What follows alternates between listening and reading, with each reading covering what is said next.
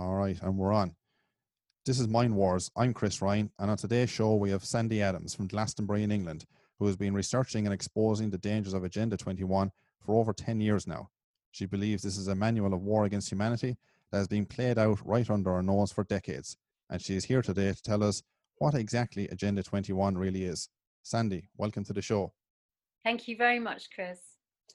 No problem. So before I say we dive into this very vast and complex topic, just tell us a small bit about yourself and how you originally came across Agenda 21 yourself. Well, I was working in London, actually. I was a set designer in corporate live events and film and theatre. And I did work for quite a few big corporations like Google and Microsoft and GlaxoSmithKline, and I wasn't enjoying working for them, to be honest.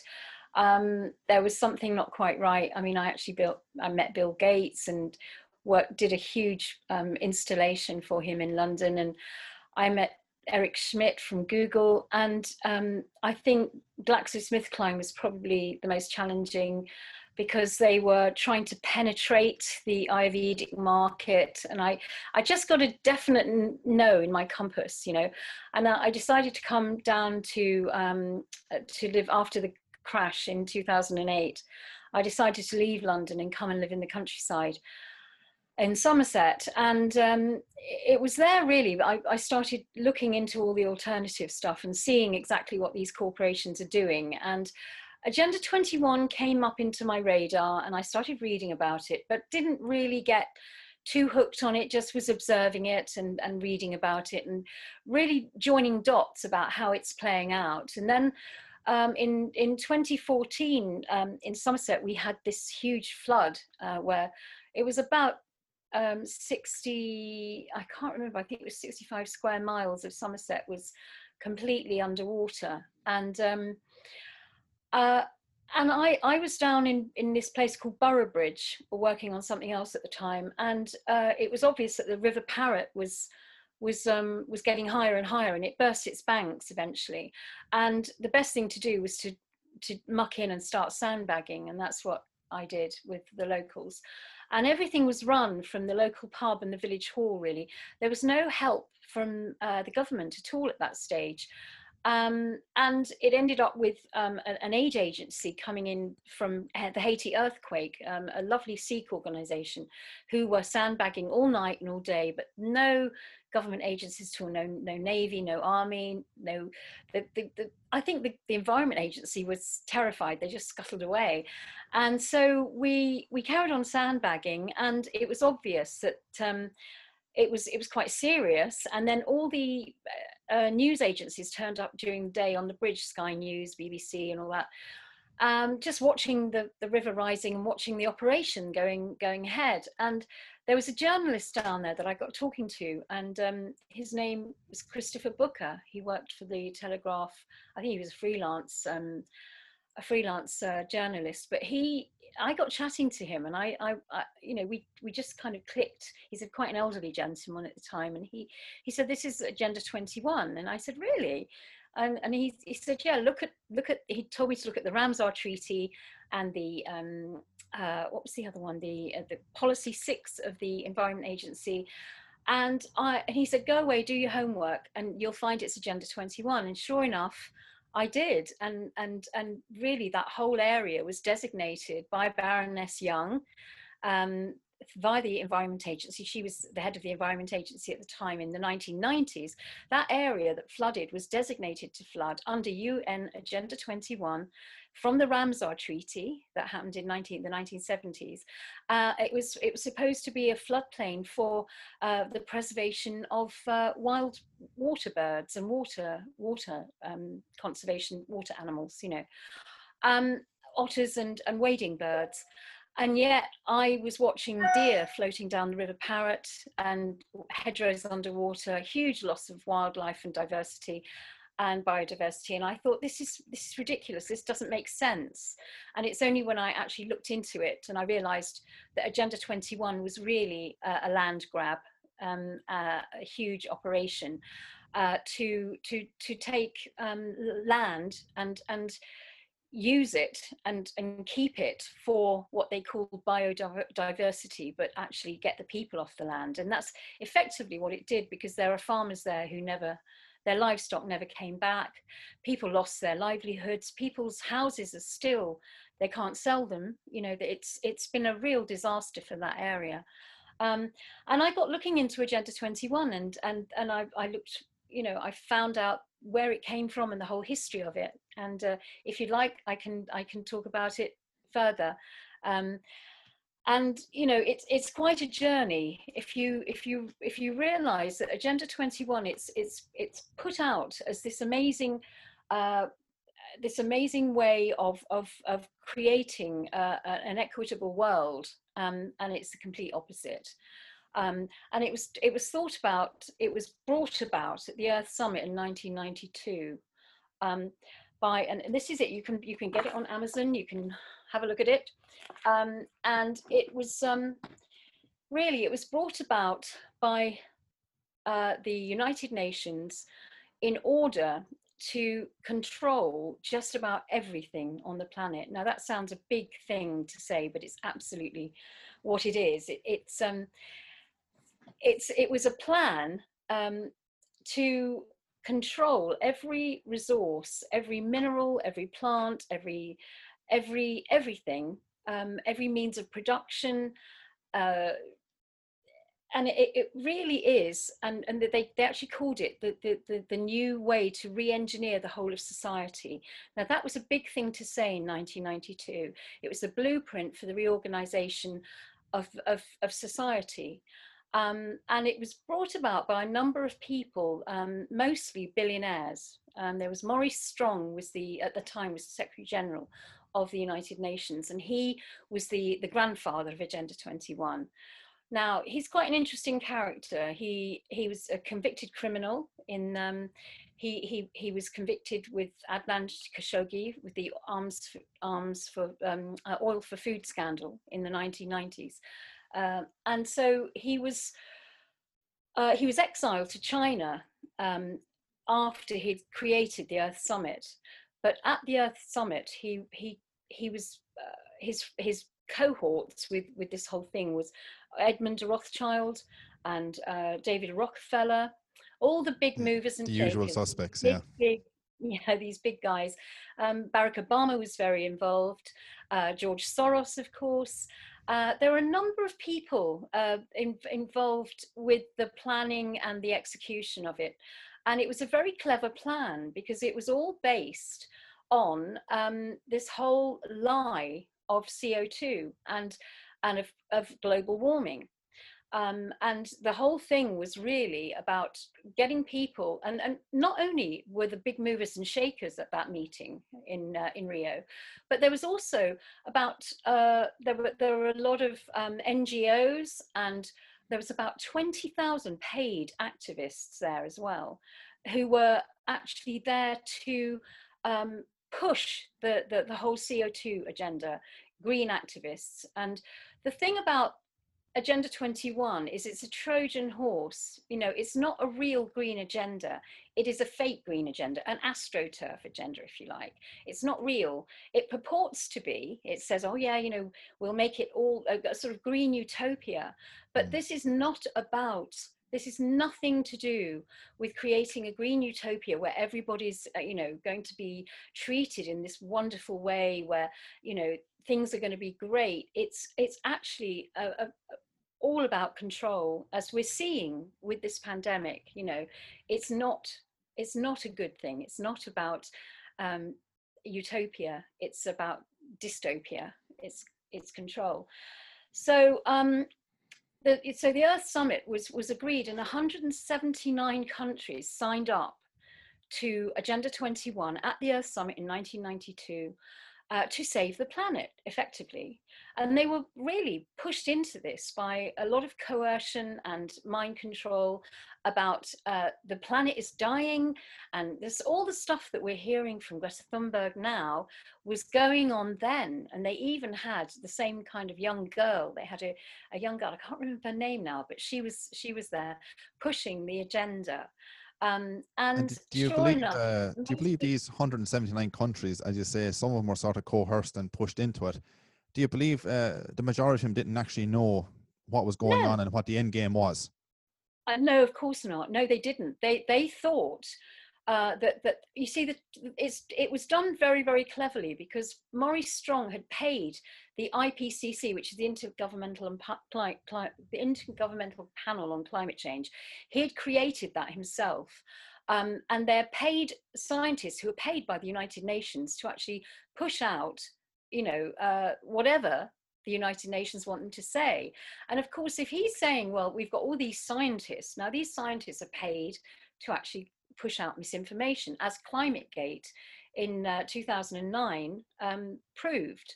And I could go into that a little bit later. But the fact is that he created the IPCC, and most countries really thought that the planet was dying. You've got Al Gore with his Inconvenient Truth, with all his completely skewed data, saying, but you know what they'd done? I mean, prior to that, Al Gore, Maurice Strong, all the Rothschilds, everyone, they'd created the carbon credit banks before the Earth Summit. They'd created the Chicago Climate Exchange with Obama, to make loads of money on the CO2 taxes. So this was all a scam to actually make money and to set up this green economy, which they're now threatening us with now. Of course, it The was whole nothing got to do with plan, saving the planet.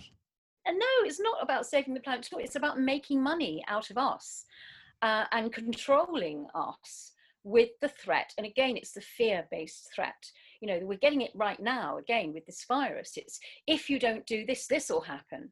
And this is what we're living with. We're living in a fear-based society, which is not a healthy society to be living in.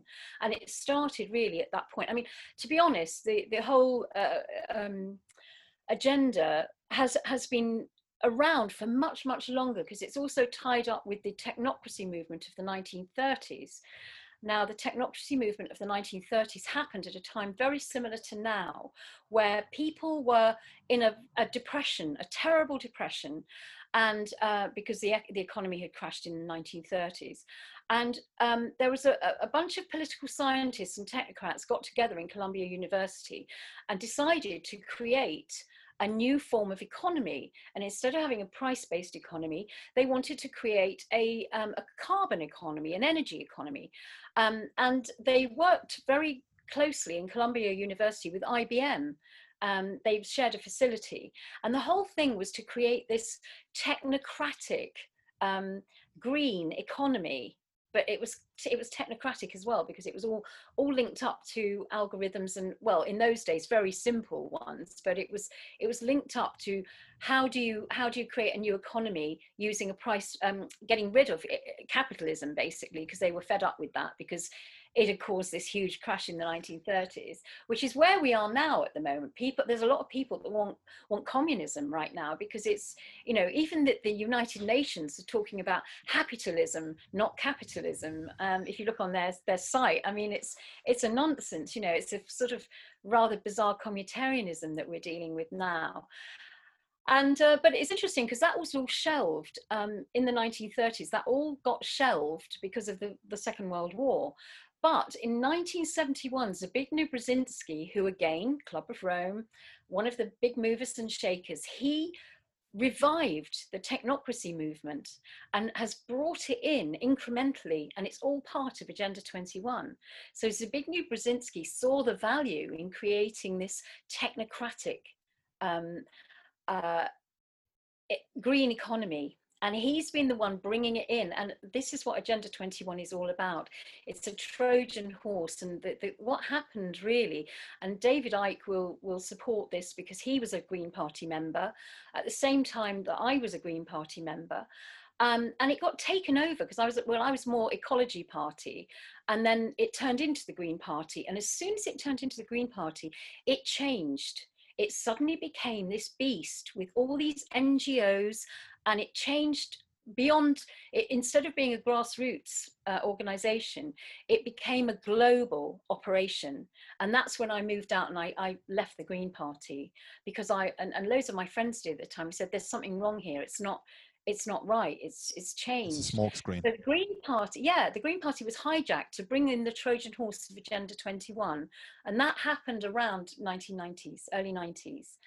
And I was totally taken in by it at one point. I was a transition towner, I was really into all this, and I suddenly, I went to see The Inconvenient Truth. I really believed that this was something good, and then slowly but surely you do a 360 turn because you realize what really is going on. So what happened was, obviously at the prior to Agenda 21. Now the history of it is it comes in the form of the Club of Rome is instrumental in all this. The Club of Rome is a think tank for the United Nations, and if you look on Wikipedia, it just says it's a group of world leaders who have an interest in world events and how it affects we the people, and how they're very benign. Sounds lovely on the outside, yeah. As a very benign organization, but actually the Club of Rome is behind all these big things like the Trilateral Commission, the Company of 300, all those, the CFR, all these people, all these groups, Davos, the World Economic Forum. The Club of Rome is kind of behind all of these, and it's the big, if you actually could see the tentacles, it's wrapped around everything. Now the Club of Rome, in 1987, they produced this report. And actually prior to this, there was another one called Limits to Growth, which again was about trying to stop the global economy from growing. And Limits to Growth was actually published in the 1970s. But after that, in 1987, this was published. Now, this was published by Gro Harlem Brundtland, who worked with Maurice Strong at the United Nations. She at the time was the president of Norway. And this really was a Marshall Plan, in the same way that Limits to Growth was about not having a global economy that grows, that actually contracts. This one was about how they would bring that about. And the way that they did it, which I thought was quite clever. That book is called Our Common Future. It's called Our Common Future, sorry, yes, Our Common Future. And it was one of the precursors. It was one of the Club of Rome reports to create Agenda 21. And it was a Marshall Plan. It was a very clever plan to shift money from what they called the first world polluters, which is Europe and America, Australia, the first world countries, and shift the economy over to India and China, who were the non-polluters, who were poorer. And it sounded like a very worthy thing, but actually what it was to do was to actually create very cheap labor, to create the tech in order to bring what we're seeing now about. Because at the Earth Summit at the climate change, at the climate summit in 2015, where I think it was the one where Trump walked. Was it the one where Trump walked out? I can't remember. It was decided that the India and China could triple their emissions, but the rest of Europe and America had to go down to zero carbon. And that's when people said, well, hang on, why would that happen? Why is India and China allowed to triple their emissions? They're the biggest polluters. Actually, the rest of the... it doesn't make any sense.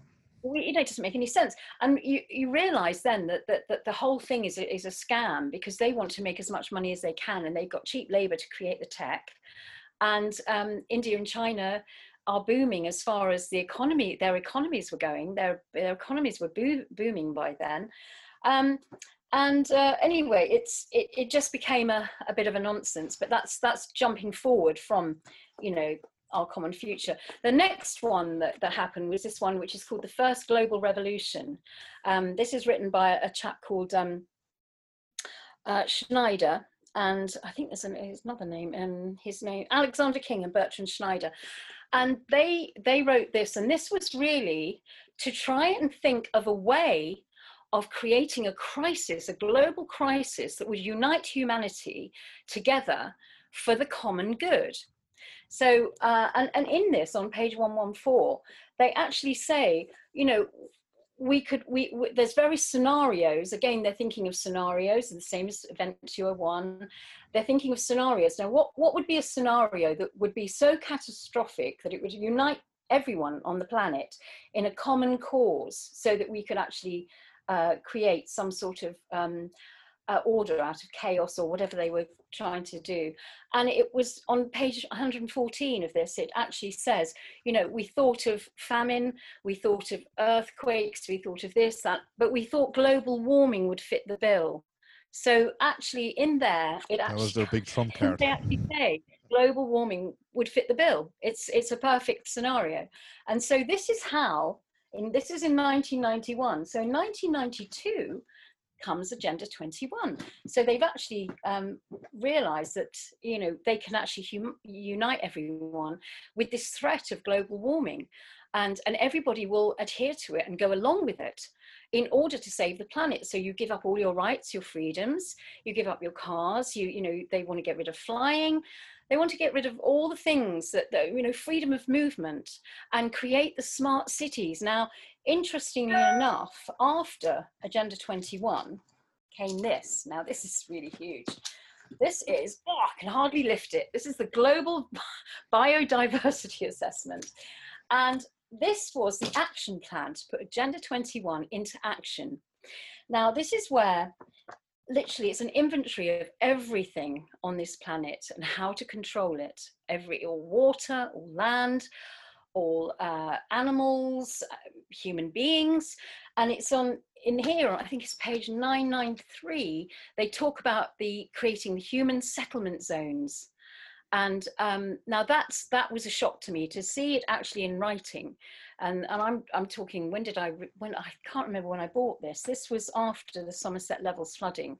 I got hold of this from America, and there's very few of these left, because the Club of Rome and the United Nations tried to deny that this was ever printed.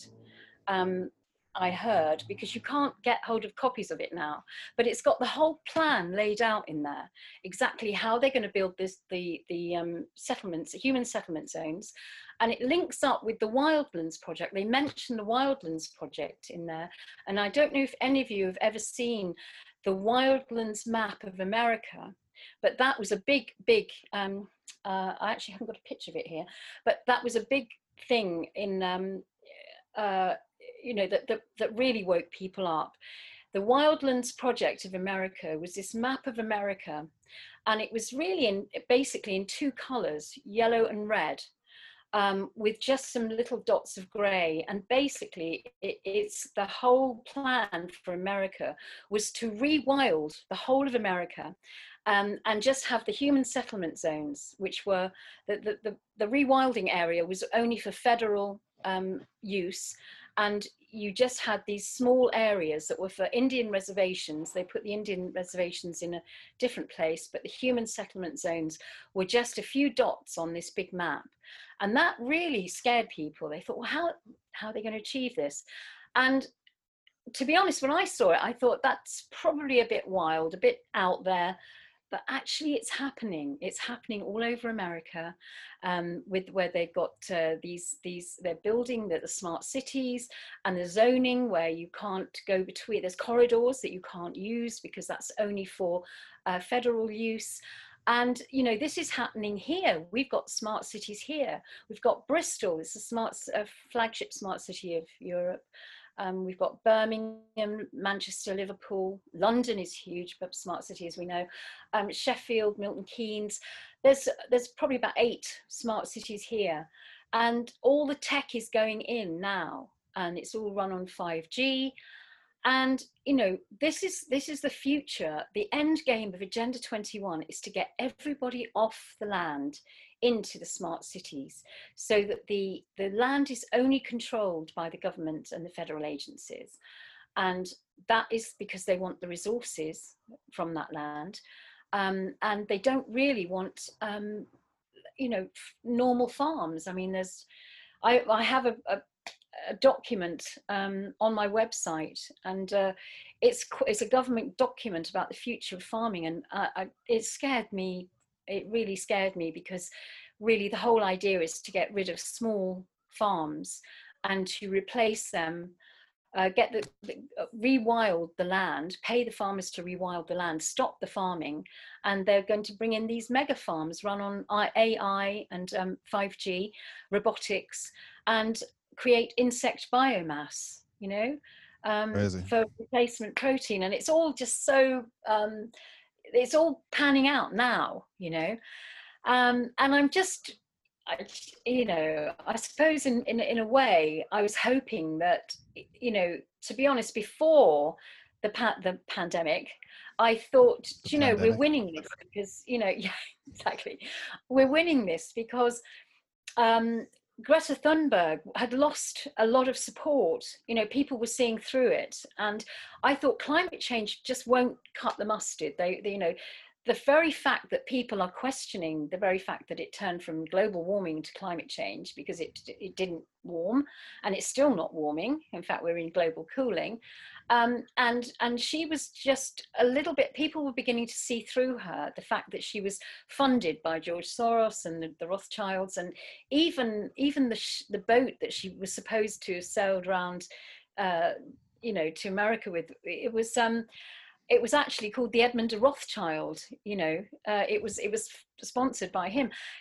Things like that, and you realise that she's all part of that machine, that propaganda machine, and she was losing it. She was losing support, and that's why she was getting so angry, and all her handlers were getting her to be angry. And I thought, oh, this is, and then this virus turns up. And when you look into that, you realize that Event 201 happened, in the Johns Hopkins University in 2019. And that actually, again, they had a scenario of what would happen if we had a zoonotic virus that started in some sort of wet market in Brazil or China or something, and then it went right across the world and caused this huge pandemic. How would we handle it? Oh yes, we'd have to get a vaccine, and we'd have to get people to social distance, and we'd have to do this, and it's all panning out. This is all a plan, so and if you think about it, I mean, I was just really shocked, because I had a business running in March, and it's a bar and music venue, and I was given 5 hours by Boris Johnson to close my business down, and it didn't open for 4 months. It's virtually bankrupted so many businesses. And the thing is that 3 days prior to the shutdown, the lockdown, the Public Health England had downgraded this coronavirus, the COVID-19, because it was not a highly infectious contagious disease. It was not an HICD or whatever it's called. And I thought, oh great, they've downgraded it. It's not a highly contagious disease. And then literally within 2 days, Imperial College, in their wisdom, had come up with this algorithm, this computer model that had said 500,000 people were going to die. Well, who finances Imperial College? Bill and Melinda Gates. Yeah. They're everywhere. They've bought everybody off. And so you got Neil Ferguson, who got it wrong with foot and mouth. He got it wrong with BSE. Still didn't get the sack. He's then suddenly telling us, well, 500,000 people are going to die. And Boris Johnson then completely loses it and tells everybody they've got to shut down. And then after that, he then says, oh, well, maybe it's 250 people, 1,000 people are going to die.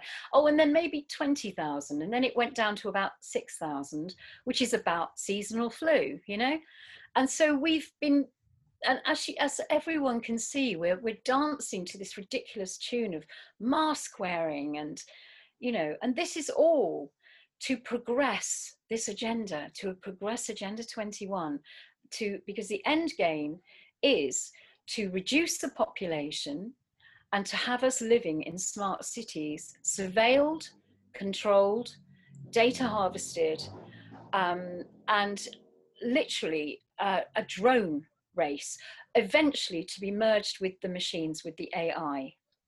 Now, this is not a scenario that I really want for my children and grandchildren, and nobody would. But most people don't understand that this is where it's going, and they think that this is a conspiracy theory. It is not a conspiracy theory. All the facts are there. I've got a website called sandyadams.uk, and all the history of Agenda 21 is there. The history of how it came about, what how it's been implemented from global to local. That was the whole idea. It was implemented at the Earth Summit in 1992 as it's almost like a business plan. It's a business plan, a global business plan to control everything on the planet, from global to local. So much so that Agenda 21 policies are in every town council in the UK now. It could be called something else. It'll be called sustainable development. It'll be called smart growth, whatever you want to call it. They've changed the name so many times because so many people realized what it was. But in most town councils, it will be called sustainable development. And it will be in all the planning rules and everything within the locality. And you'll find that there's citizens' assemblies being created. Now that is to stop you from having a say. It's to stop you from actually being able to go to your council and say, I don't like this. I'm not sure about this. This isn't right. And there's various, at the moment where I live, because it is reclaimed land under sea level rise, they're trying to create this thing called Adapt 2020, which is adapting to flooding the levels again. And this is happening again, and that I went to a consultation day where a few farmers came out scratching their heads going, oh, that's depressing. They're saying that our farms are going to be underwater. Well, fight it, and they're saying, oh, we're going to have a citizens' assembly to just see how we can adapt to it. Well, a citizens' assembly to adapt to it, so they'll have tables of people, and on each table will be a facilitator and a co-facilitator. These are all Agenda 21 trained people, and this is how it works. They will go around to the table and say, well, how much water can we, how much biodiversity do you want? How many otters do you want in the waters around here? And how many wading birds do you want? Because, the thing is, the sea level is rising, so it's going to flood. So we've got to really embrace all these lovely animals that are going to thrive. But you might have to put your houses on stilts. I mean, they actually had plans for people putting their houses on stilts, and it was all crazy, What do you advise your farmers in the local area like that are completely unaware of a lot of this going on? Well, you see, I did have a long chat with quite a few of them, because the thing is that there is no such thing as sea level rise, and a lot of people will disagree with this, but there's a scientist called Niels Axel Morner who we worked very closely with, because there's a town in Wales. The whole town is being evacuated due to sea level rise. And Niels Axel Morner, I think he's Swedish or Norwegian or something. Anyway, he came over and he said there's no sea level rise. And the thing is, this is another hype. This is about, Arctic ice melts making the sea levels rise. There is no sea level rise. I mean, years ago, I remember in the 80s, they said the Maldives would be underwater. Well, they're not. There's loads of things that people have said that, and I'm not a scientist, but I know scientists, and I know scientists who have gone into this. And Niels Axel Morner is actually the world authority on sea level rise, and he said there's no sea level rise in this town in Wales, but the whole town is being evacuated under the sustainable development. They said, but actually, they want to turn it into a conservation area for wild birds, and they want to flood it, and it's getting people off the land again, and the same thing. And I'm setting up, sort of consultations with farmers, trying to educate them into what is really happening around here, particularly with farming, the mega farms. Are they going to really just go along with what the government say and take subsidies to rewild their land and give up their farms? Are they going to submit their farms to the agencies? And it's very difficult because I did talk to one of these environmental agency guys at one of these consultations, and I said, you know, what do you suggest? There's people living here, and there's farms, there's working farms, there's businesses. What are they going to do when it floods? And they said, well, you know, they could relocate to higher level. Well, you know, how? And they did have this ridiculous diagram of what to do with your house, like put your television very high on the wall, all your electrical goods up high, so that if it does flood, you know, you won't get so wet, or you know, building houses on stilts, you know. But this is a long-term thing. This is ridiculous, you know. And they you know, they could flood it overnight like they did with Boroughbridge, you know. It could happen at any time. So, and I did say to the guy from the Environment Agency, how much of this is really sea level rise, and how much of it is you not dredging the reeds, chopping down the trees so they don't suck up the water, getting rid of the pumping stations on the levels, because that's what happened down the road in 2014. And he agreed with me. He said, oh yeah, that was terrible. Yeah, it was all degraded, and we didn't actually maintain it. And I said, well, how do you know that that is not the case with adapting to the Somerset levels? You're being told, you're being mentored into this. And they're all completely brainwashed, all these environmental agency people. They're doing their job, they're getting paid, but they're not really looking at it for what it is. They're just happy to get their wages and churn out what the government want them to say. It's crazy. Yeah, they're not connecting the dots and thinking for They're themselves. not connecting the dots at all, at all. How did you find actually speaking to your local farmers? How did you find trying to get them on board without them kind of saying, Sandy, that's a bit cracked. That can't be true. I know, it's difficult. There's a few that have really woken up, and I've been working with Julian Rose, who runs the Hardwick Group, who is a farmer himself. He's an organic farmer. And he's cobbled together a leaflet, which I'm putting a few other things into it, because I'm just editing it at the moment, to try and send it out to all farmers, to go to farmers markets, you know, the cattle markets and all that sort of thing, because there is this whole thing also of getting rid of meat production and really pushing this veganism thing. And, you know, people have a choice. They can be vegetarians, they can be vegans, but the whole thing is we have to have choice. Correct. And if you don't have free will and choice, what is going on, you know? And we're being pushed down this vegan route into eating stuff that you don't know its origins. And I don't want to get into the whole Soylent Green thing, but replacement protein insect biomass, you don't know what's in that.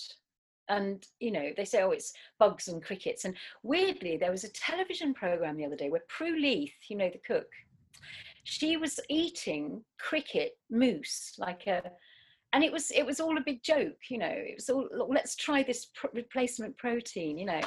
And she was eating it, and I thought, this is really predictive programming, isn't it? It's trying to get people normalized into eating crickets and bugs and stuff. And quite honestly, nobody really wants to eat that, and there's no reason to. I mean, okay, let's have fewer factory farms. I agree with that.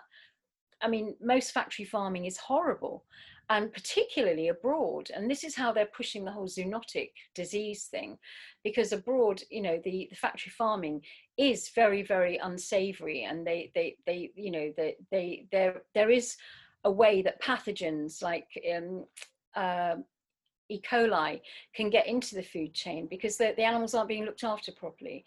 But most farms in this area are small farms, and they're very, you know, they work very well, and some of them are organic.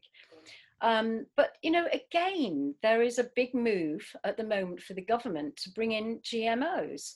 And right this moment, there's a bill going through Parliament to amend the existing agricultural policy and bring in something called gene editing, which absolutely made my blood boil, because if you amend a bill, it means that it's almost slipped in by the back door.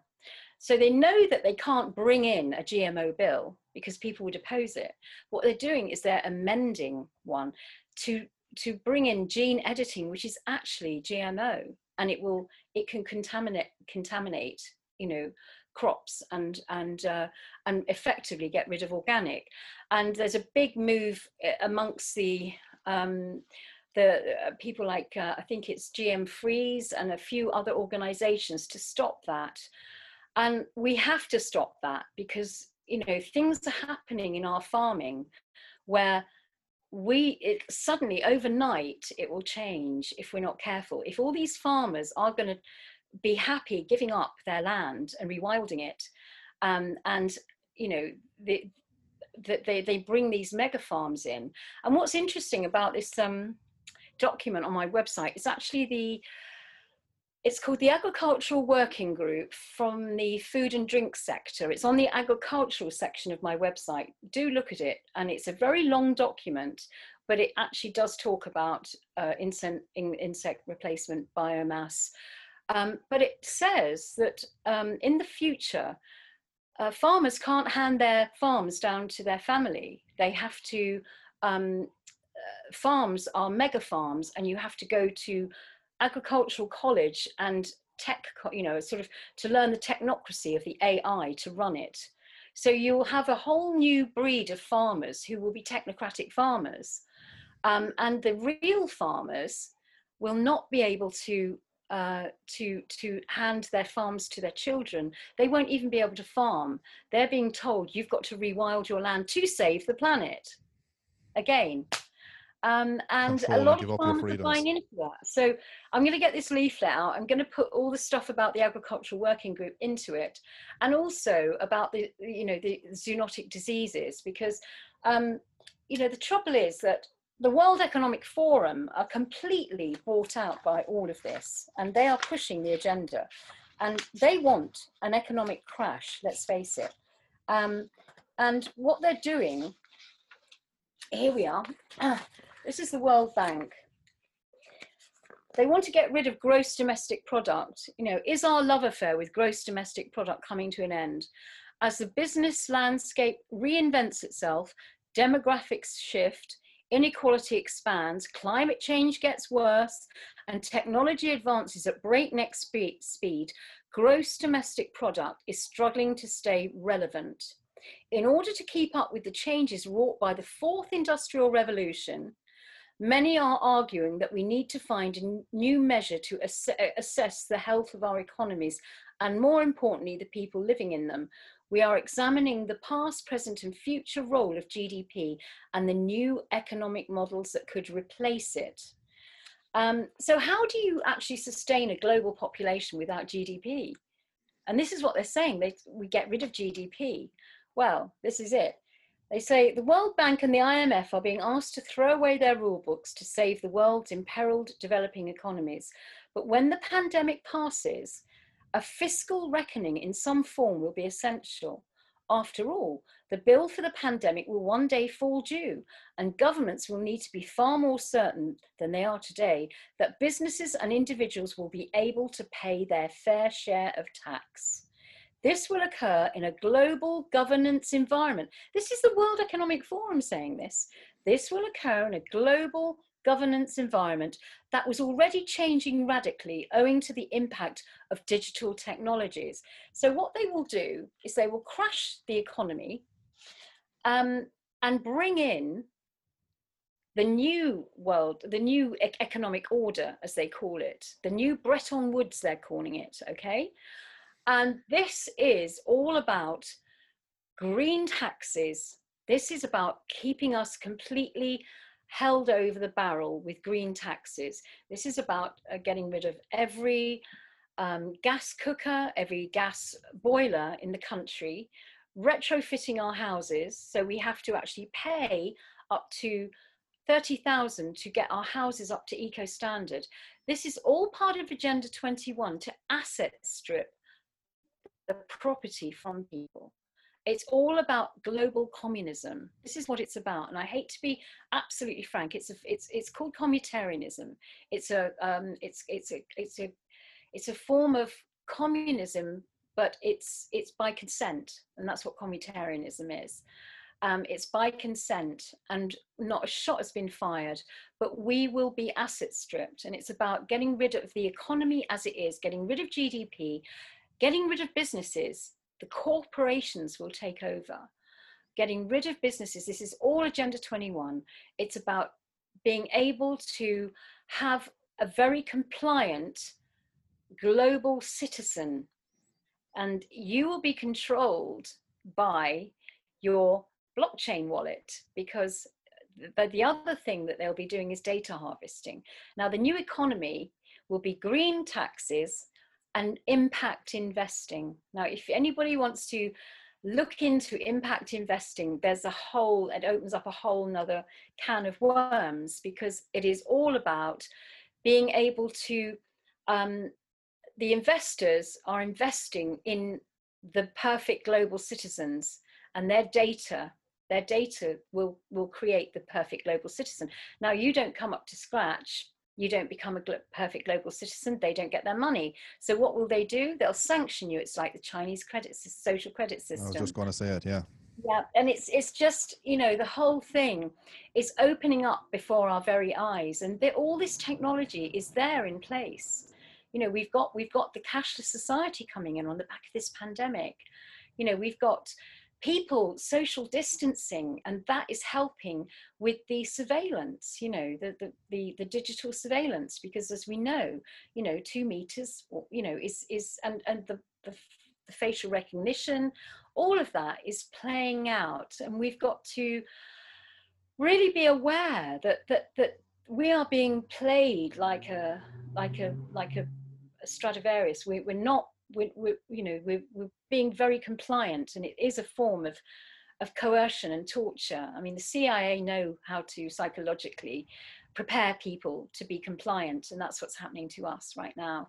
You know, the very fact of wearing masks when we know that the virus, you know, deaths are now, if indeed, I mean, we know that they were manipulated, but the fact is that, you know, it's like shutting the stable door once the horse has bolted. We're all being told now to wear masks in shopping in supermarkets and stuff, and we haven't for the last 4 months, when it was actually, you know, the graphs were higher, or supposedly. So this is all a way of, it's all a form of, if you like, humiliation, queuing up in the rain to go into shops with masks on. It's a form of coercion, of beating us up.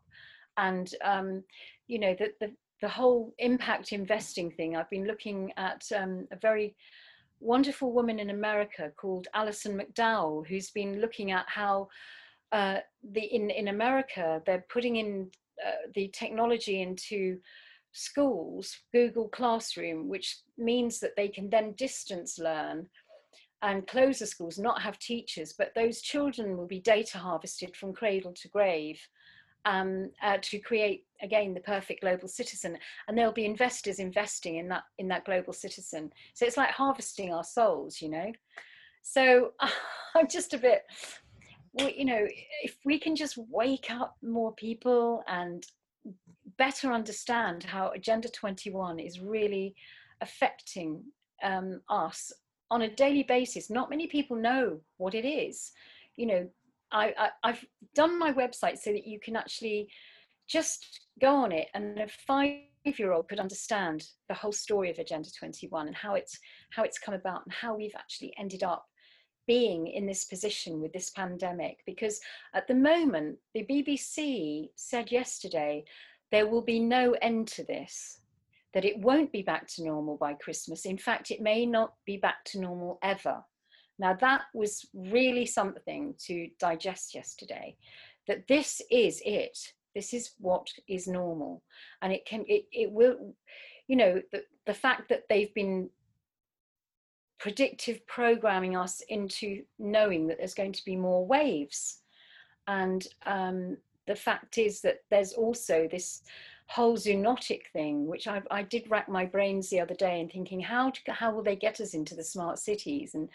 And of course, I didn't need to go further than the United Nations website, where they were talking about zoonotic diseases and how zoonotic disease spreads from animals to humans and backwards.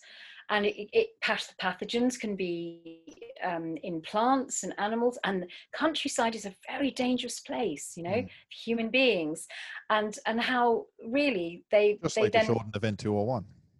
yeah, exactly. And it relates straight back to 201 with, oh yes, it was found in a bat, you know, a wet market in Wuhan. Well, actually the CDC called that one out. They've never proved it. They have never proved that COVID-19 came from a bat market or a wet market in Wuhan or from a bat. They've never ever proved it. This is all conjecture. And in fact, none of it has ever been proved. There's not even any way of proving that there is a COVID-19 virus. There's nothing to prove any of this. It's just been the most extraordinary PR scam that's has ever been put on the whole of humanity. It's a big lie. The whole thing has been it's a monstrous exercise in compliance. I totally agree. And how far do you think the 2030 is a big year that keeps coming up the whole time? But as we speak, how far do you actually think we are into it? Because I mean, as we know, most of the population is asleep, and they don't actually realize this is actually going on and has been going on for some time. I think the thing is that we are pretty, I mean, I ought to explain to people as well, Agenda 21 turned into Agenda 2030 in 2015. That sounds a bit, and what happened was Agenda 21 in its form, it was the agenda for the 21st century. That was the one that was launched in the Earth Summit in 1992.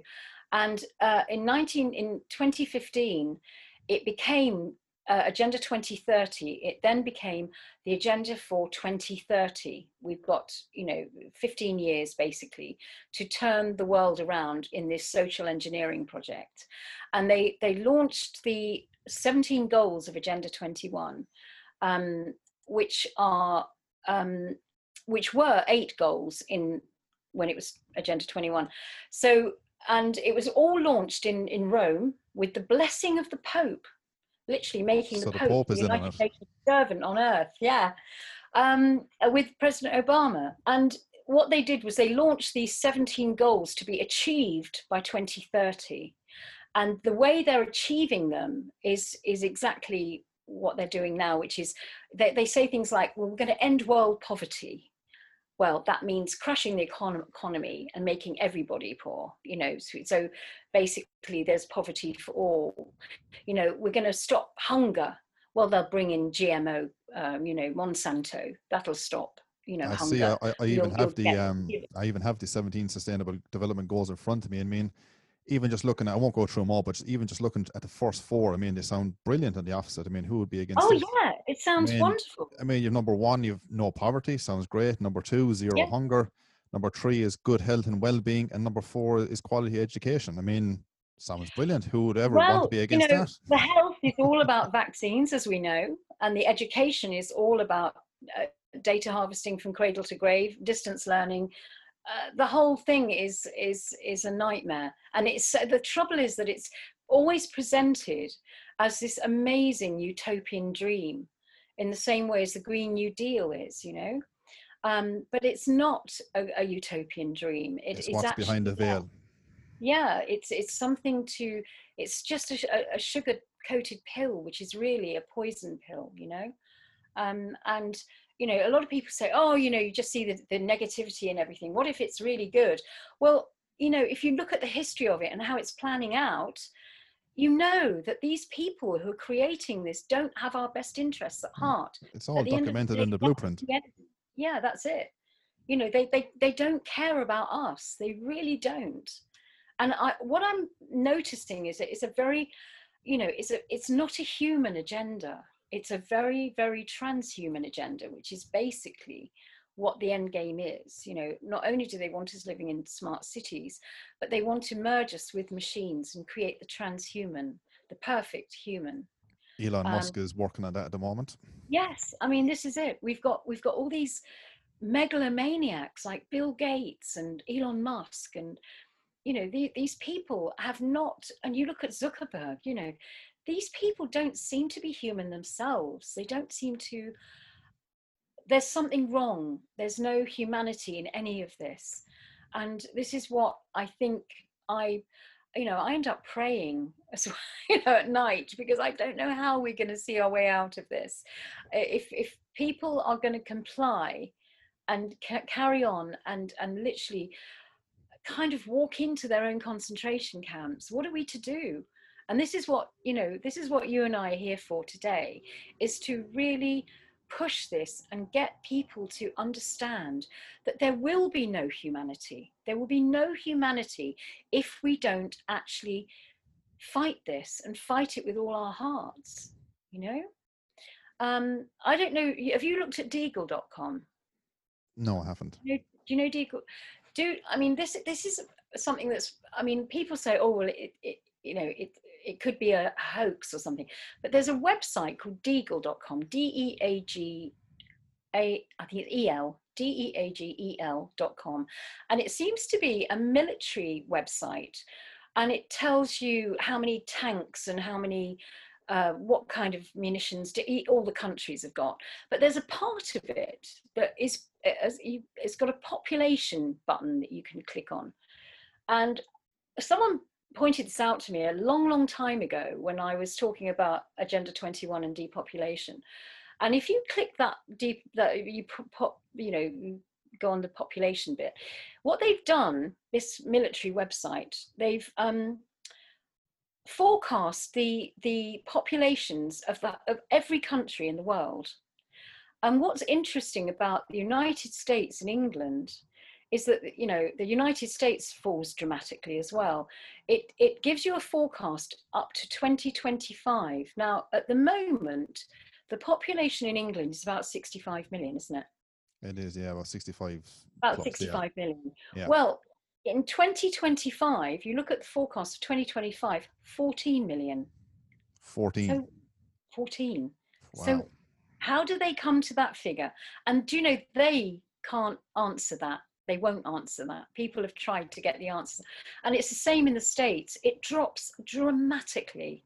And there's very few countries. There's a few countries where it doesn't change. There's a few countries where actually the population goes up. Places like Vietnam, Thailand, they seem to be okay, all those.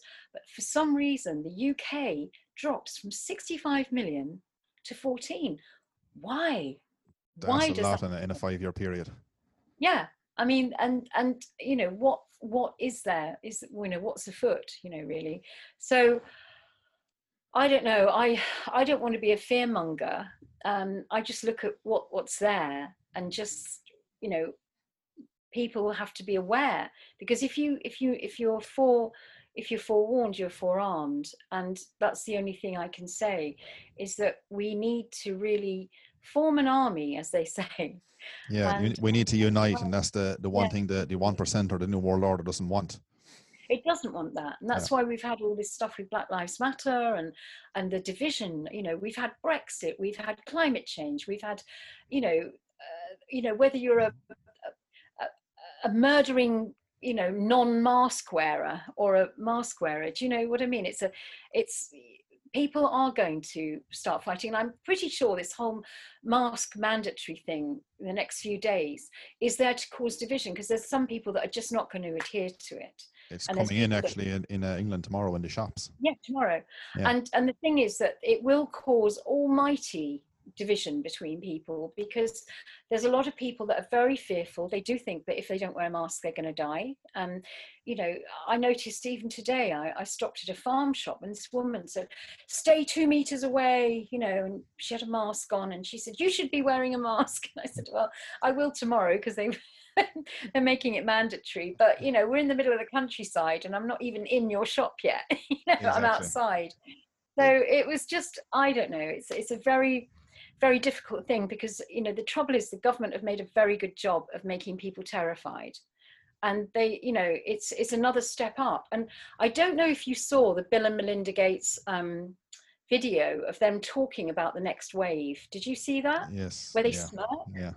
Now that sent chills down my spine, because to me that is, after that I started looking into various articles about diseases, and of course, they've got bunny Ebola at the moment in parts of America, and they've got apparently the bubonic plague has popped up in China, in a province of China, and when he said, the next thing that will get the attention, and he smirked, and I thought, they both did, and I thought, this is a game to them, Exactly. it's some kind of horrible game where they will conjure up something.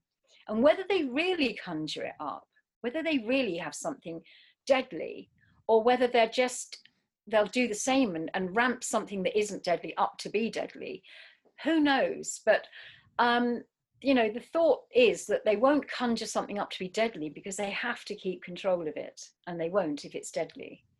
Exactly. Well, Bill Gates has been talking about, I think it was his TED Talk back in 2016, and there's many occasions just after his father, Bill Gates Senior, eugenicist and stuff. He's been talking about depopulation for a long time, and people wouldn't even believe me when I was talking about him. I had to say, look, they're getting so bold now at everything that they're openly talking about and discussing about this, and it's nothing new. Well, they are eugenicists. I mean, William Gates worked for Margaret Sanger. Margaret Sanger was Planned Parenthood. Now, she was a member of the Ku Klux Klan. She set up eugenics clinics all over the Deep South in America to try and stop Black people from having children. I mean, I've got photographs of her at Ku Klux Klan. Is it Ku Klux? I can never say it. Ku Klux Klan meetings, and she was a total racist, horrible, sort of woman. Not a nice individual. And Bill Gates' father was all involved in all of that, and it's in the family. As I said, the apple don't fall too far from the tree. Yeah. So, when you've got that whole eugenics movement going on, and it's interesting because that also goes right back to the Club of Rome, people that are members of the Club of Rome, like Cecil Rhodes, all of those people who are involved in the British eugenics movement, and all of that is sort of Darwinian stuff. All of that is somehow part of it, and there's a thread that runs right through to present day, where you've got all this playing out now. And it's an agenda that's been going on for centuries, and we're living with it now, because we are literally at that stage where, it's Orwell and Huxley, George Orwell and Aldous Huxley, Orwell was a student of Huxley, wasn't he? And Aldous Huxley's brother, Julian Huxley, was in the Club of Rome, and he was also in the United Nations. He was part of the education part, UNESCO, and he was really advocating this whole agenda to bring humanity under control. They didn't call it Agenda 21 then, but they were still pushing it. The British eugenics movement, all of that lot. It was about always controlling the populations of the world. Yeah, I say it's nothing new. It's been going on for a very, very long time. Long time. The only thing I can say is that a lot of people I've spoken in the last couple of months with the lockdown, people now that wouldn't have been into this at all, or were just on their normal day job, went home and stuff like that, now they're starting to wake up and question. They're not really sure what's going on, but they're actually starting to get curious and question things. And that's exactly what we're here for as well today, is to make people that are totally unaware, people that are going around blue pilled every day, for want of a better word, and now they need to take that red pill. And because, as you know yourself, once you've taken the red pill, pretty much, not in a literal sense, but there's no looking back. Just it's looking forward all the time. That's it. And no, it's great. You can't unknow what you know. Exactly. And that's why the mainstream media, they're like little Rottweilers for the government, and the government being controlled by the 1% overhead. And I mean, the list goes on to trace it back. I mean, and through fear, that's how the population are pretty much being controlled. If everybody in the morning just said, you know what, we're not doing this, we're not wearing masks, we're not social distance, what can you do? All of a sudden, those people in the dark suits, well, their power is stripped from them straight away. There's nothing they can do. They know that, and that's why they want us to unite. And that's why the common denominator in, be it the Black Lives Matter movement, the coronavirus, the few other ones you mentioned a while ago, the common denominator is divide and conquer, and not have people unite. When people unite, we can be dangerous in the way of information we can gather from each other. And that's what they're afraid of. distancing is keeping us all from meeting up and Yes, talking about this, you see. And that's another psychological operation, is keeping us all so distant so that we can't meet and we can't talk about it. And you know, it's been, yeah, it's been a hard old slog with some people, because also, you know, it creates a lot of mental illness with people, you know, not being able to socially gather. You know, we're very, very, you know, we're human beings, we like to have contact with each other. of You course. know, we're not really meant to be distanced. Yeah. And I think you're right that, you know, the more that we can, there are people questioning it now, and honestly, it's almost like that tipping point, you know, like the 100 monkey syndrome. It's that tipping point that we need to get to, where people that are thinking there's something wrong but I can't put my finger on it, you know, and once they know the information and they can join the dots, and that's what I hoped my website would do, would be to join the dots for people between the different things. And you know, knowing that Agenda 21 was put there really to create the smart cities, divide us and take us into the, divide us from nature. You know, human beings are meant to be living in symbiosis with nature. Nature nurtures us. It keeps us sane. It keeps us healthy. We should not be living in concrete jungles under surveillance. This No. is a monstrous idea And made of by course, monstrous the people. rollout of 5G at the moment as well, while all this Yeah, pandemic and stuff is going on, and anybody mentions on any social media site about 5G, censored and banned straight away. I mean, why is that? yeah, I mean, there's yeah. loads of great people out there have proven dangers of 5G, Oh, yeah, and yeah, they're shut down straight away. yeah. Absolutely. No, it is a monstrous agenda, and it just takes a bit of, you know, a bit of pushing all this information out and getting people to just say no, because all of this is done with consent. Yes, through people's compliance. Just don't comply anymore. Get on with your normal life, and things can Yeah. get okay again. And that's it. It's just about enough people being brave enough to say absolutely no, no, not Yeah. doing it, you know. It's like, you know, this whole contact tracing thing. You know, a lot of businesses, you walk in and they'll this one cafe in town where you can't go in without this app, the contact tracing app, and they take your temperature when they go in. You know, Right. and I just said, no, I'm not having a coffee in your place. I'll go down the road where they don't do that. You know, Yeah, yeah. and you know, the whole thing about the details, the contact details, is that it's against the Data Protection Act to do so. It's actually against the law to take people's details, But they don't because, care. you know, it's, yeah. So I you know, I won't do it in my place. I've said no, I'm not taking people's details. I put a few arrows on the floor and everybody ignores them. Rightly so. It's like the dehumanizing of society. Exactly. You know, Yeah. it's treating us like cattle, isn't it? You know, you've got to go that way, and then you've got to, you know, one-way system and this, that, and the other. And it's like, it is dehumanizing us. You're right. It's taking away our will, breaking our will to their will. Of And course. this is what it is. It's an exercise in compliance that we should not be going along with. We've got to stand No. up. I think if George Orwell was around today, I think he'd be wincing in his grave to see actually how far this stuff actually went. Yeah, yeah, exactly. He would. Although, you know, sometimes I wonder whether they were all part of it. They were just sort of, I don't know. But yeah. Well, the Huxleys were, so I don't know. I don't know about Orwell. Brave I New don't know. World, yeah. Yeah. But yeah, it's certainly accelerated, you know, from, you know, from the 1990s. It's gone at breakneck speed to this horrible technocratic, you know, dystopian nightmare, really. And it's all fueled by megalomaniacs, really, people like Elon Musk, you know. Yeah, with his neural I thought, implant. did you see Starlink go across? There was he was launching all these satellites going across the sky.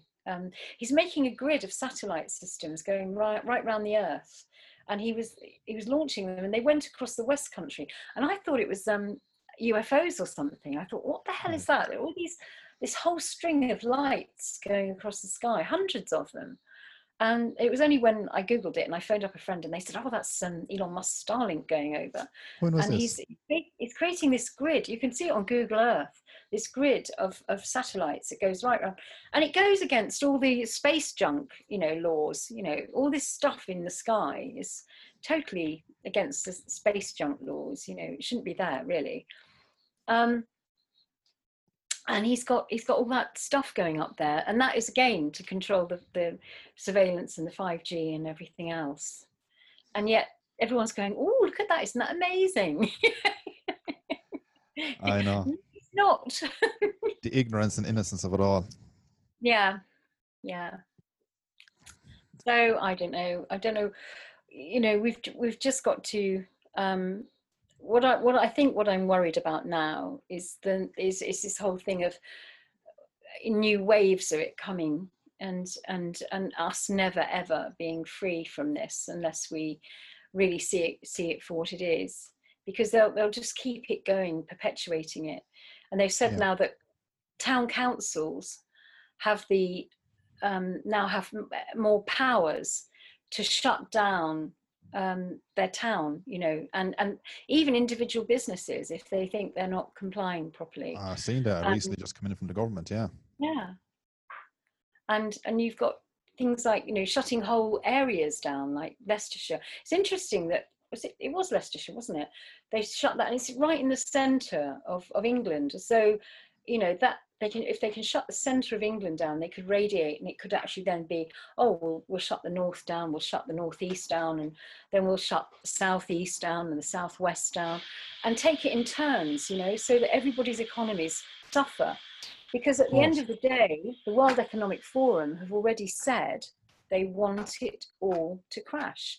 They don't want GDP, they don't want business, they want a green economy, and that will be a non-price-based economy. It'll be a cashless society, and all these carbon taxes that they want to foist on. I spoke to friends of mine for years about the dangers of a cashless society coming in, and the more and more I talked about, the more they think you're cracked, because the media constantly see putting, use this credit card, use plastic, is much better than cash. You don't want to be fumbling around with cash in your pocket because you might lose it and you can't get it back, and it's non-traceable, and so on and so on. So the more they go on about these, they say, oh, but it's convenient, Chris. I mean, why would you not want to use it? And I said, trust me, I said it years ago, you will pay for your convenience in time. I said, if cash circulates out of society and they do the digital financial reset, which they're trying to be after here at the moment as well, part of this so-called pandemic, I said, we're really in deep waters, because they've total control. No matter what money you earn per year, you're on the database as a digital currency. And if they decide overnight, hey, Chris or Sandy, do you know what? There's been a crash in the system. There's been an error in the network. You haven't been a good buy today. Just going back to the social credit system like China. And all of a sudden, the money you so hardly earned, you don't have it physical anymore. You can't barter like you used in the old days. So you've no way to feed your own kids, your own family. It's crazy. And unfortunately, cash is getting less and less. And I'm trying to advise people all the time. I mean, I will just use cash no matter where I go. And that's it. Simple as that. And people say to me, but you're kind of, what does it matter, Chris? Nobody knows you. What are you after? Why do you think they're tracing you, or what? I said, it doesn't matter. I says, yes, I'm a nobody. I says, but at the end of the day, either I'm buying a bar of chocolate in the shop or putting petrol in the car, it doesn't matter. The fact is, it says, you're getting into good habits, it says, because of what's ahead, it says.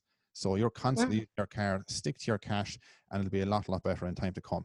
And it'll come a day when it's too late. I hope that day never comes. And then you look back and you say, Jesus, he was actually right. Yeah, because you see, the minute there is no cash, they can control the money supply.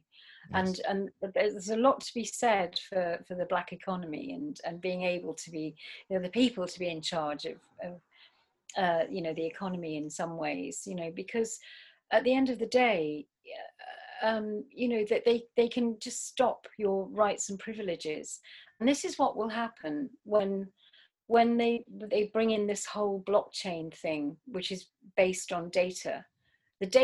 Our data is the new gold, it's the new currency, along with carbon credits and carbon taxing. It's been massive on the black market actually for a long time as well. Data selling constantly, And if you don't comply, you know, you'll be cut off from those privileges. You won't be able to fly abroad, or you might not be able to have access to food or money, or you know, or you know, your blockchain money, because you know, this is what happens in China. They've got these people that, and it's almost like they become untouchables. You know, they have untouchables in India that don't have any rights or freedoms or anything, and so that's what it creates. It creates this system where, unless you're the perfect global citizen, you know, this compliant person who really wants to engage with all the technology and the transhumanism and everything else, if you do that, then you're fine. But if you don't, you'll be penalized, and that's the problem.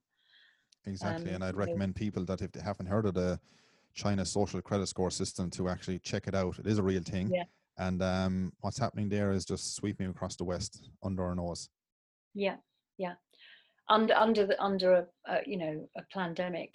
You know, it's very clever how it's been done. It's ticked all the boxes. You know. Yes, it's very well orchestrated. No Yeah, convenience. it's, I mean, it's Or no genius. coincidence, I should say. Yeah. Yeah, it's genius the way that it's been brought about, and the very fact, this whole threat. I mean, I was looking the other day at what was it? It was the Amnesty International's definition of torture, and it literally, this what's happening to you know, that humanity right now ticks all the boxes of the definition of torture, because you know, there's some of it which is coercion, there's some of it that's fear-based coercion, like, you know, you, if you don't do this, this will happen, and the very fact, and humiliation, which we've got.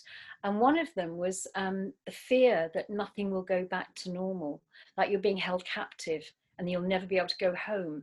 That is how I feel at the moment, that my whole idea of home, this country, has gone. You know, we'll never go back home. You know, we'll never go back to normal. And that is a big threat in torture, is that things, you'll never go back to normal if you don't comply with, you know, or comply to their will, you know. And it's to break our will and to make us comply. And you know, the fact that our world has changed so dramatically, and the threat of it going, I mean, they've eased it up a little bit, almost to give us this false sense of security of what we're, you know, it's a new normal. It's not normal, but it's a little bit more normal than it was a few months ago. But unless you're good and you wear those masks, it'll go back to being the way it was before. And it's just manipulation the whole time, you know. That's all it is. It's kind of Uh, giving us these small little increments of release. And then all of a sudden, whoa, need yeah, to reel you back in again all of a sudden. Yeah. yeah. It's crazy. And yeah, I just you know, it's a very, very, I know it's causing a lot of depression with people. And you know, I know that my family have you know, two of my family have suffered, you know, depression over it, but partly it's because they don't understand what's going on, and they don't, even if I try and tell them, they think it's conspiracy. So I don't talk about it anymore. I thought, well, soon, one day you'll understand, but I can't actually go there with my family, and I just talk to other people which is sad, because unfortunately. Yeah. yeah, yeah, Yeah. yeah. One of my family gets it, but the rest don't. But that's the way it is, you know. And I don't know. Do you find that people that you know, do they think you're crazy? Because a lot of people do think, Um, yeah, and not as much on these recent couple of months. I've been saying yeah, lots of stuff for yeah, years, and all of it was like you could see they were taking it in, but started looking over my head at the same time, kind of going, "All right, here he's off in some mad one again."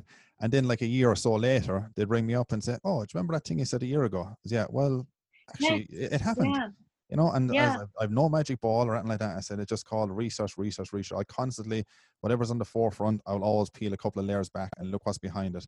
Follow the money trail, see who's funding it, the usual suspects, hand in hand, connect the dots again, and boom, there we are again. But yeah, whatever's going on today is nothing new. It's been linked, as you say, you go back to Rockefellers, Rothschilds. I mean, there's a whole host of them there that's constantly. So trying to explain to people this situation and kind of go, well, it's not just today. You have to go into a massive history into all this yeah, originally where things actually accumulated from in the first place.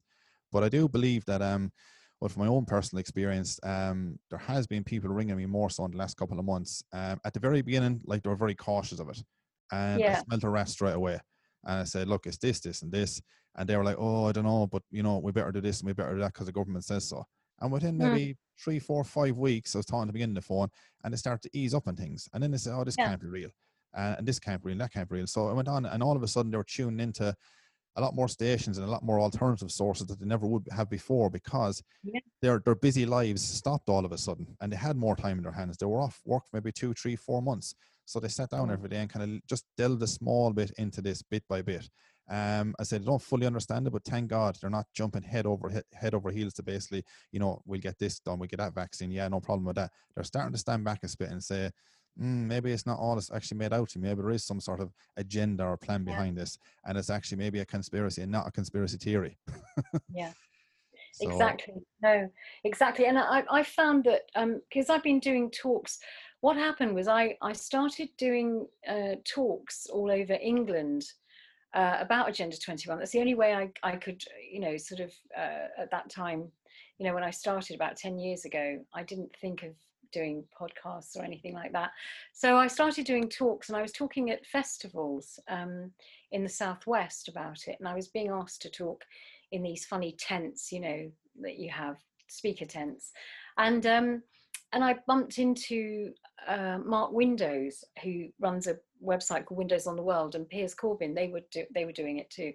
And I sort of teamed up with them, and we started doing road shows all over England, right up until lockdown. Actually, we went on the road for about 2 years, just every weekend, going to different places all over, all over nice, the nice, yeah. country. It was quite fun, but because Piers used to do the whole climate change thing and debunking it with the ClimateGate scandal and everything like that.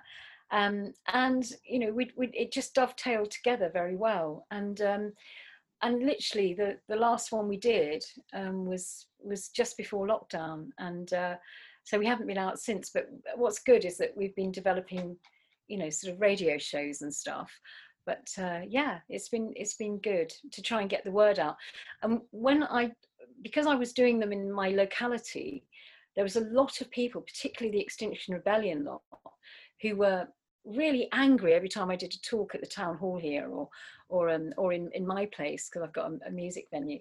And it's really interesting now, because a lot of people are coming up to me and saying, that talk you did, I thought you were mad, but you're not, are you? I thought, no, I'm not. Yeah, they eventually see the light. Yeah, stay So well away from that I'm getting a Extinction lot of Rebellion crowd people anyway. saying, yeah, a lot of people that were saying, a lot of my staff actually thought I was absolutely batshit crazy. And then suddenly they're saying, oh my God, I get it. The dots Yeah. started to align, the penny started to Yeah. fall. Yeah, I know Yeah. the feeling. And how did you find, going back a couple of years ago, did you get a lot of abuse? Did people just say that one is cracked? Did some people kind of agree? How was the receptance basically from a lot of people overall? Pretty mixed, or? It was mixed, actually. There were a lot of people that turned up to the talks who were curious and who came up afterwards and said, oh my God, that's amazing. I'm going to go and do some research, and I'd give them pointers of where to go for the research. And then there were some people that would literally storm out and say, that's a load of rubbish. I thought you were going to talk about climate change, And it's a very mixed bag, and you didn't know whether you would get like 100 people in or 10, and some places only maybe there'd be 10 or 20 people, but it didn't matter, because actually in some of those venues there are people that I've kept in contact with, and they formed amazing groups in their area. So it did sort of go out and become a little bit viral, which was good, because wherever you went, there would be maybe 2 or 3 people that would say, we're gonna put this out in our local area. We're gonna research this and push it out. And we formed Facebook groups, and there's a lovely band of them down in Sussex, who are real warriors. They're really pushing the information out, and so it's been an interesting time, It's been very interesting. And I kind of slightly miss going out on the, you know, doing the shows, but we're doing it online now. And I'm sort of doing a few in America as well. So that's kind of interesting, because in America they're seeing Agenda 21 in action far more because it started earlier there. And there's more people in America that seem to know what it is. If you talk to most Joes on the street here, they've never heard of it. And you say sustainable development, and they kind of vaguely, you know, that kind of rings a bell. But yeah, no one really realizes how deep this has been infiltrated, you know, and it's a form of open infiltration that's happened over a number of years. And you know, it's kind of a psychological Tavistock Institute, you know, operation, really. And what's the road ahead for Sandi? What does the next 12 months hold for you? What's your plans and thoughts? My plans, well, I think the biggest thing for me is to set up my own platform to broadcast, which is, you're brave enough to do it, and I've got to do that too. Because what I do is I get invited onto other people's shows and I do it, and I'm getting lots of people sharing my stuff that I do on other people's networks.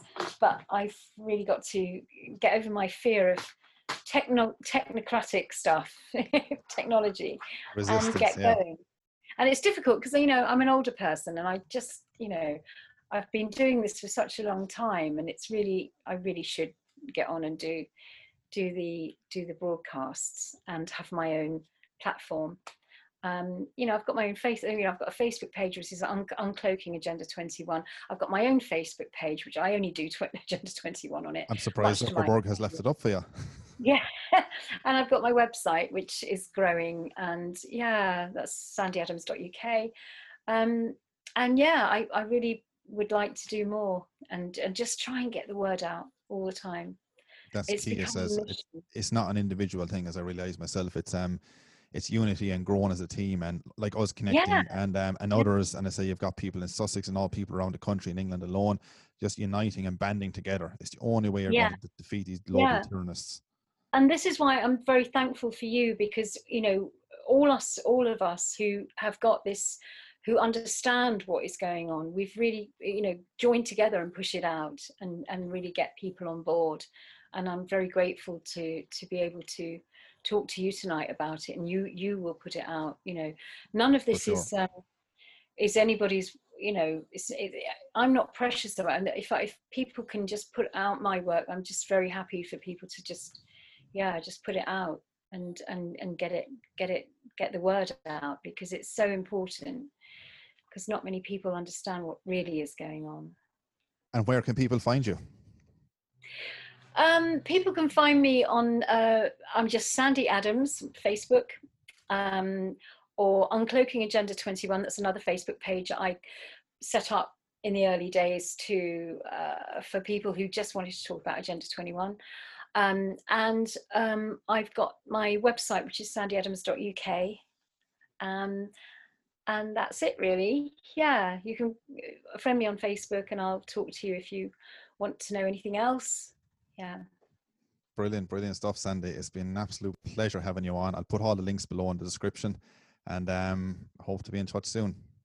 Bless you. Thanks very much, Chris. It's been brilliant. Thank you. No problem at all. My pleasure. Take care.